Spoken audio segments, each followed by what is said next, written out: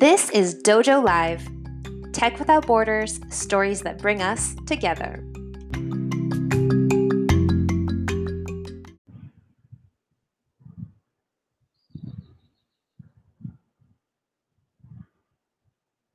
Good afternoon, everyone. Welcome to another Dojo Live. Today is Wednesday, July 8th, 2020. I am Tulio Siragusa, broadcasting from Los Angeles, and I'm joined by my co-hosts, Kim Lantis in Hermosillo, Mexico. Hello. And Carlos Ponce, just outside of Mexico City. Welcome, guys. Looking forward to another chat today with an interesting guest. We have Alex Asher, who is the CEO of LearnCube. Welcome, Alex.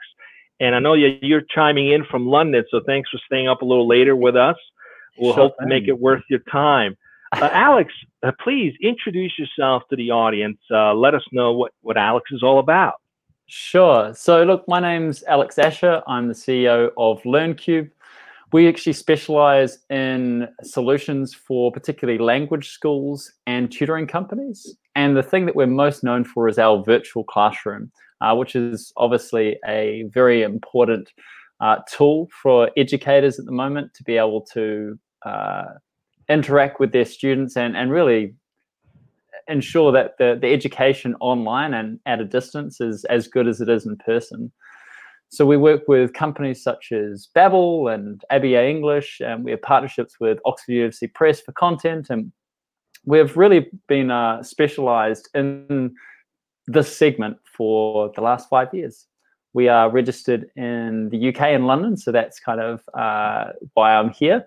But we are a fully remote team, and actually passed a pretty cool milestone recently of 100 million minutes delivered during our time around. So yeah, we're very devoted to education, to online education, and our virtual classroom is certainly something to watch and probably second to none. So it's an exciting time for us.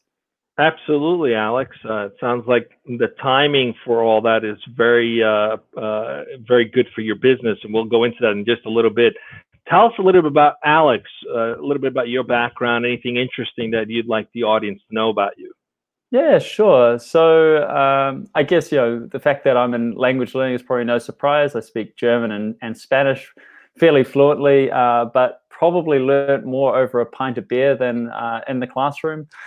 One sort of more, I guess, interesting fact is I've done 2 trips up and down the coastline of New Zealand. So I actually I think I'm still the only one that's run around the entire North Island of New Zealand, which is actually a pretty big place. Going down, it was 2,300 kilometers, and going up 6 years later was about 1,700, and I crossed one of the largest harbors in the world, swimming across that. So that was a pretty big effort. Wow, that is impressive. That is absolutely impressive. I was just thinking, like, wow, 100 million minutes. And now I'm like, I was what? tired just listening to it. Kim, let's introduce the show today. What's the topic for today? Let's go right into it. Sure. Thank you, Tulio. So the title of today's topic is The Disrupted Future of Education. So we're going to be talking about the challenges, opportunities, and ripple effects for educators and entrepreneurs during this once-in-a-generation crisis, meaning the COVID-19 crisis, correct? Yeah. So Alex, why don't you go ahead, if you could approach, or maybe we want to talk about this in the 3 sectors. What are the challenges right now? What do you see as the opportunity areas? And what's the long-term effect or the ripple effects for everything that's going on? So before this all sort of cracked on, I'm actually co-writing a book on the future of online language education. Again, something that I'm really interested in. And so I've been having these really interesting conversations for quite some time, and certainly well before COVID-19. And before this all kicked off, there were already trends that were quite obvious in the language sector, and actually I think in education in particular. And those kind of trends have and I don't think I'm the only one to say this as well, but it's really that these trends have been accelerated more than ever at the moment. Rather than them being completely new trends, these are basically just everything on steroids. And what I mean by that is we were already seeing online education starting to flourish. My particular area is in the live online education space. So when there is actually a human being on the other side of things, that's kind of where I fit in that real-time communication piece.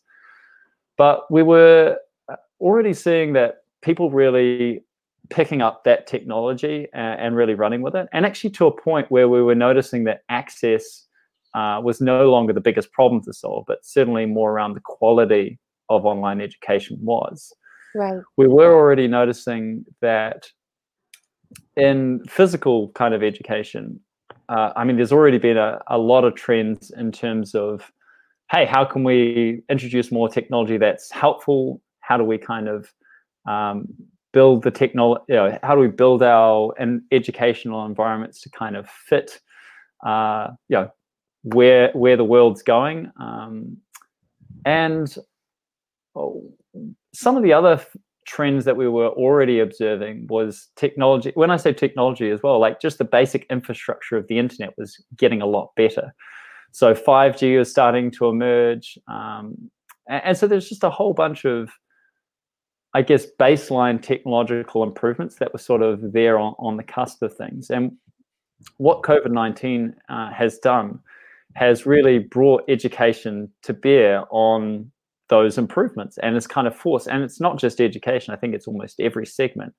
Every segment's had no other choice but to go online, and it's really accelerated what might have taken, you know, another 5 years. I mean, education's been pretty slow to the mark here to do that within just months. And I think what's interesting is the longer that we stay in this point of disruption, the longer and more permanent the kind of changes that we're seeing now are going to entrench themselves. And I think, like you're saying, it might not be anything new. It's just accelerated. And I like this idea of opportunity areas, particularly when it comes to online education and language learning. But I think this applies to all other sectors. And that's this cross-cultural opportunities, right? Where technology it makes the world a bigger place, because I think it opens your eyes to things outside of your own immediate, self. Yeah. But it also makes it a smaller place, right? Because it makes it accessible. And I think that's a great opportunity area. What types of, is this cross-cultural, not just in terms of language, but just interacting with people whose background and life and culture and experiences are much different than your own, something that LearnCube focuses on? Yeah, so we focus purely on the live teaching component, live instruction, live training. A lot of people call it whatever they want to call it. But in the end, it's this idea that there's a teacher or somebody that's in charge of facilitating that learning, and either a student or even groups of students joining together. So that's the area that we really focus on and really understand. And actually, maybe I'll talk more to that. Otherwise, we kind of talk in generalizations, and that may not be as helpful. And maybe people listening in can kind of draw their own conclusions.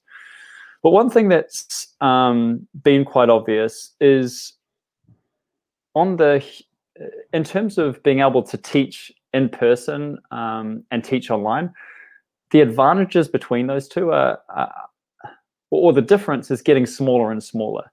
Like, we can build rapport, we can create great activities, we can create great experiences online just as we can in person. And in fact, I think at the moment, the baseline of people's knowledge of how to use these tools is still very low. So we're only at the very cusp of people being really creative and showing real mastery with some of the technological tools. And technology isn't going to make up for a bad teacher, but a good teacher with a real good command of the technology, man, that's such a good combination. And then you also have the benefits of convenience, the fact that even when you have this massive spread where you've got maybe lots of people that need to speak English, as an example, and lots of people that are able to teach it, but they're not in the same country or same continent even, that online sort of bridge, I think, is going to be really, really relevant.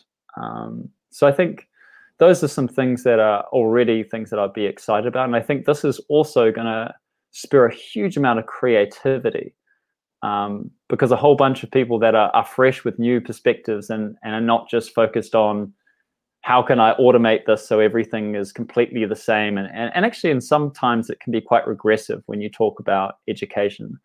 It can be quite regressive if we just go one size fits all. Right. when actually most education is going to how do we personalize this? How do we make this a more relevant experience? So I think we're going to see some real excitement. Do you have any immediate examples that come to your mind of your educators using creativity online?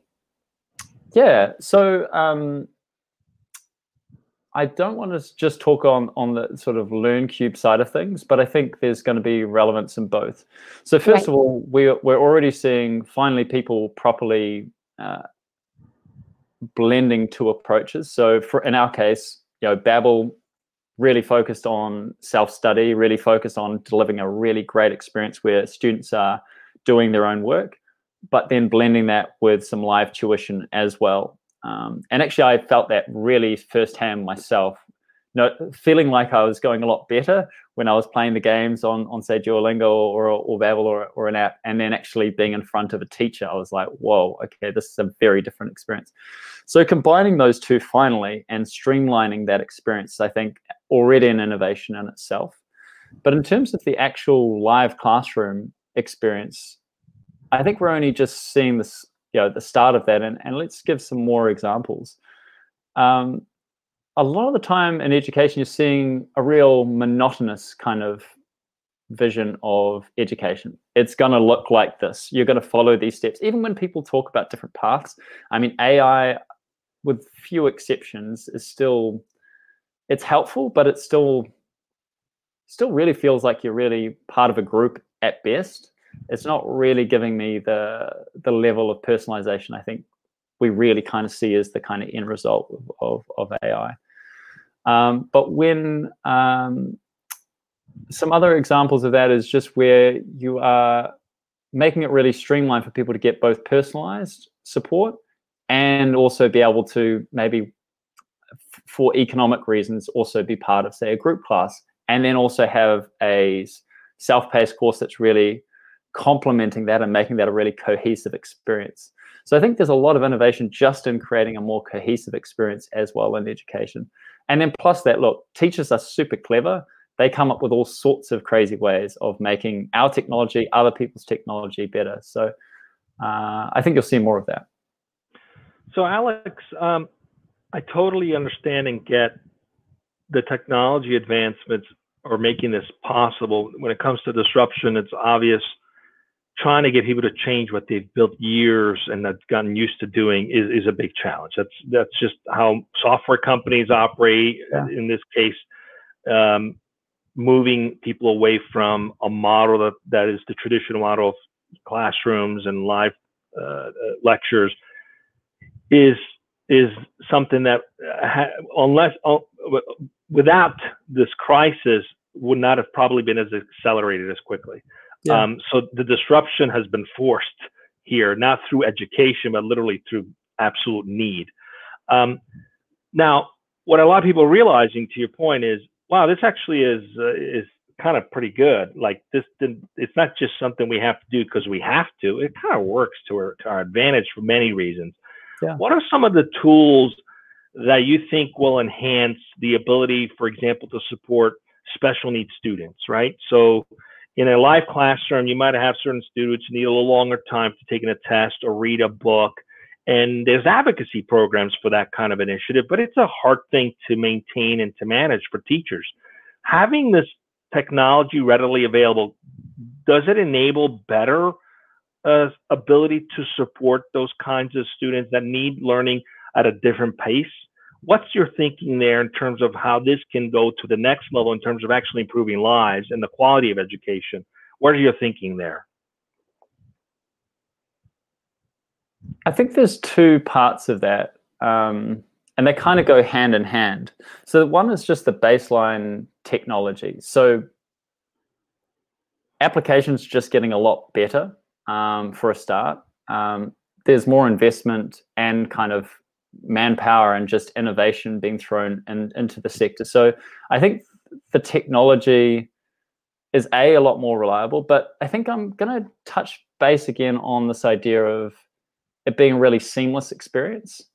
So I think that seems to be one of the biggest hurdles at the moment, is that there's probably technology that can do all of these different use cases, but there seems to be a lack of cohesion in the tools themselves. So I think that will improve, and just you kind of gave an example with somebody that might have some particular needs.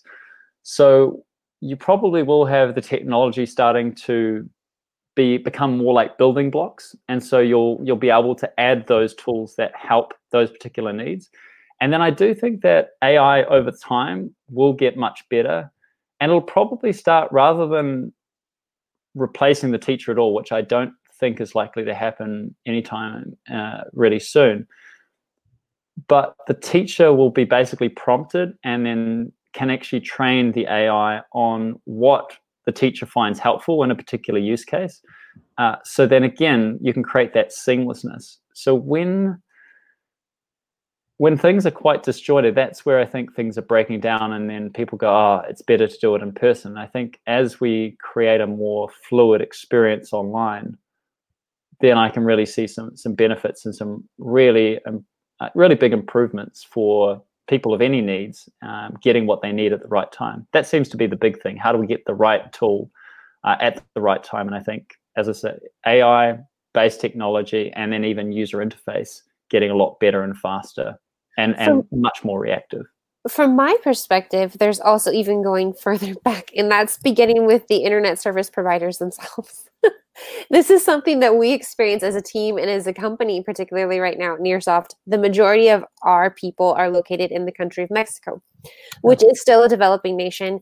And even while all of us have easy access to internet, relatively, the quality of the internet that we're able to access varies greatly, right? There's this constant, you're breaking up, can you hear me? Or, my internet failed today, we're going to have to meet tomorrow, et cetera, et cetera. So do you have these types of conversations, or is there any push from you or other online educators who are trying to coordinate with ISPs to make sure that that's a solid foundation? Good question. It's sort of like screaming into a black hole, to be fair. If you're like a provider like us, trying to get an ISP to change something, it's like, which one would we start with? So right. To be quite honest, I think unless you're at the biggest level, it seems less likely. Is this something that you find? I don't know who your clientele is, but my assumption is that a lot of the people who are wanting to learn English are also coming from other developing nations. Yeah. This is what I can talk to you about, though, is internet infrastructure will work itself out because it has to. It is definitely becoming the oxygen of countries and economies now more than ever, right? Like if you've got a fast internet connection, I mean, just think about traffic jams. That's why people build roads all the time. It's because they're like, or trains or whatever it is, because it's all about how can we get more people through? How can we kind of increase the activity? And it's the same thing with internet infrastructure. So all the countries, fortunately, are really incentivized to get really fast internet. What unfortunately you're seeing is big differences between, and we notice it particularly since we're in, it's about you're in live streaming, we're in live video. It has to be real time. So the patchiness of internet really varies, and that's the hard part. Is when we have a class that's disrupted, not because that person doesn't have fast internet, but because that person's internet just suddenly cut out.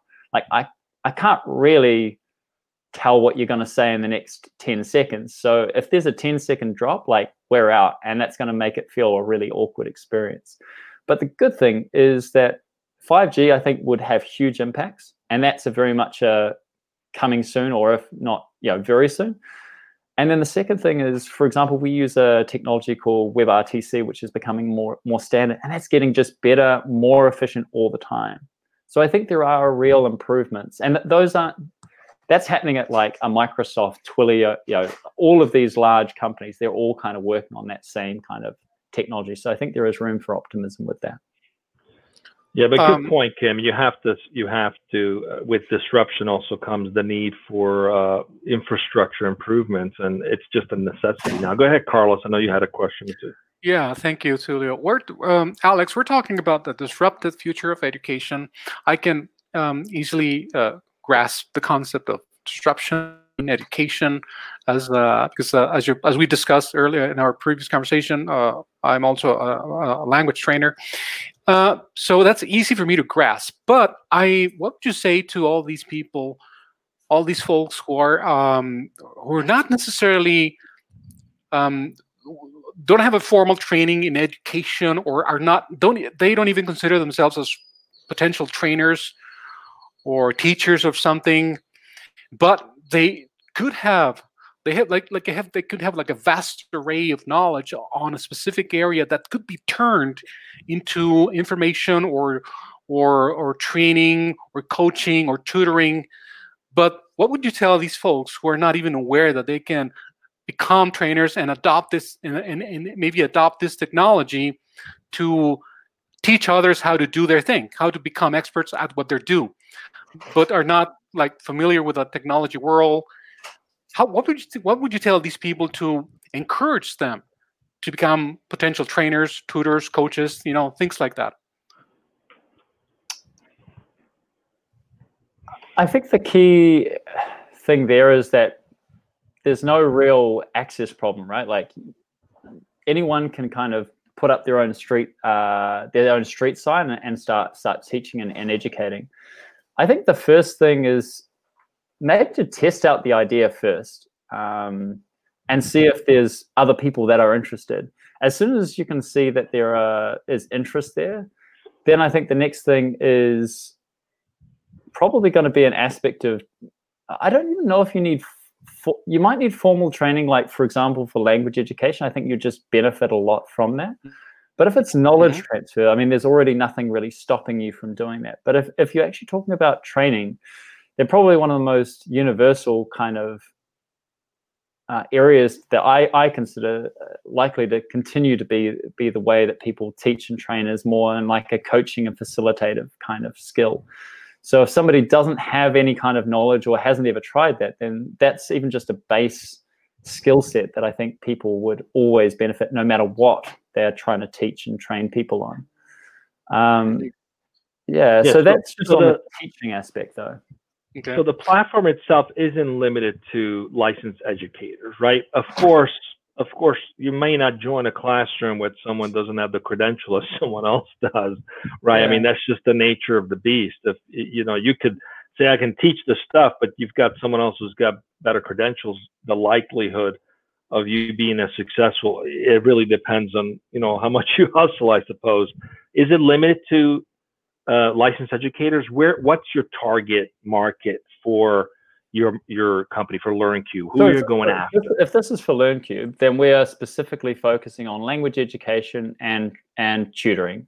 Those are the two areas that we really excel with, because it's all about trying to create the most interactive, participatory experience possible. Whereas a lot of really just knowledge transfer kind of teaching, you can kind of teach hundreds of people, and maybe a lot of those people are quite happily listening, and it's just like, oh, I'm getting it and I'm feeling the buzz of this person's energy, and that's great. But when you actually have to participate and interact, then that's the area that we kind of really excel in, and I think that's the area we're going to stay very focused on. I mean, we also had to make a choice. There's some very big technology companies that are going to be very interested in education.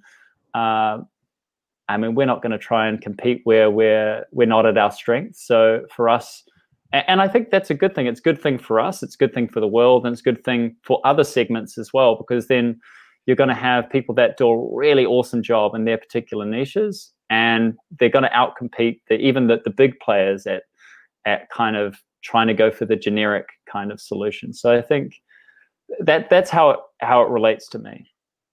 Yeah, that really hit home with me several years ago now. I think a good friend now of Carlos Ponce, one of our previous Dojo Live guests, Yosi Ginsburg, actually, his philosophy is that the resources abound, right? All you have to do is find your niche. And I think that's what's important, what you were just saying with LearnCube, right? You're going to focus on, yes, it's a learning platform, but our focus is specifically language learning, English language learning. And if you can get amazing and excellent great at what you do, it opens up. There's no need to compete with the whole world, right?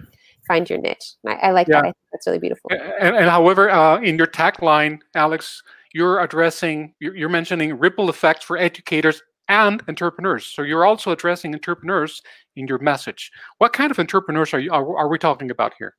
So I talk about education entrepreneurs. Oh, So okay. it's a hard one to kind of narrow down and just, sorry, English is a little bit limited, but there are clearly teachers and you can call them educators, but they could be business owners. They could be teachers that are starting by themselves, but they could actually be running their own school, or they could be like Babbel. Okay. They're an entrepreneur, I would say, in terms of what they do. Perfect. Thank you. Interesting. Well, we're coming up on time shortly. I would love to shift a little bit towards understanding what's the journey been like for you building this business. Sure. And what makes the company an exciting place for people to want to work there. Can you tell us a little bit more about what's that been like for you? Yeah, so I started in 2017. Most of our customers by the end of 2017 were based in Europe. I was based in New Zealand, so that was pretty interesting in itself to be trying to serve people on literally the other side of the world. We've started out small, and we still remain a bootstrap company, but we're actually quite a decent sized team now. Saying that though, we're all remote first, so our entire company is remote. There is no kind of central office as such, by purpose, because we realized actually it would be really hard. And look, there'll be people that have figured this out smarter than me, but it seems like it's much harder to keep everyone in the loop when you've got some people on the inner circle in a physical space, and a lot of people on the that are kind of outside of that in their own bubble in terms of communication, feeling like they're part of a team and that kind of thing. So we made a really deliberate strategy to focus on being a remote first team. And I think the key thing from a culture point of view has been the recruiting side of things. So all of the people that we've brought on board, actually a line that goes through underneath all of them is that they've all been entrepreneurs at one stage or another. And we've actually found that to be a really critical component to both keeping us really kind of entrepreneurial and really thinking ahead, but also entrepreneurs typically are a lot more autonomous and get stuff done, and they're not afraid of kind of saying their opinions, but equally are a lot more respectful and open to other people's ideas. So from a cultural point of view, I'm really happy with where we're at, but equally we're just going to keep on improving, and I think everyone's really enjoying it. And since a lot of us are in European time zones, we'll also be able to spend time to actually meet together, but probably more on a social occasion rather than necessarily a business occasion. So once things open up again, I'm looking forward to having one of our team catch-ups somewhere in the world, which is going to be fun. Yeah, I mean, it's an interesting. We come together in a physical space together. Yeah, it's an interesting observation. That was an interesting observation about those who are in the physical location versus those that are remote. Having been remote most of my career, you sometimes feel like a second-class citizen, like you're not fully looped in. Yeah. And so you guys proactively leveled the playing field by basically making everyone remote. And it seems the whole world in the past 3 months has had to learn that too. So in some ways, COVID-19 has leveled the playing field for all those who work remote, who often feel like they're second-class citizens. So kudos for doing that. Hopefully, the forced approach becomes more of a standard in the coming years. It's been a pleasure to have you. We're up on time. Would love to have you back sometime in the future, hear some more success stories, and hopefully wish you guys to be able to get together soon. We all will hope to get together soon from these lockdowns and crises we're in. Carlos, we got another show coming up tomorrow. One more. Who do we got tomorrow again? Tomorrow we're going to be speaking with Jonathan Troughton, the CEO of FramePlay, and we're going to be speaking about building trust and being an agent of change in the in-game advertising space, which is the very nature, the core business of our clients, of our guests' company, in-game advertising. So that's tomorrow, Jonathan Troughton, FramePlay, 1 p.m. right here on Dojo Live. Thanks for joining us, everyone. Have a safe rest of your week. Stay with us. Thank you.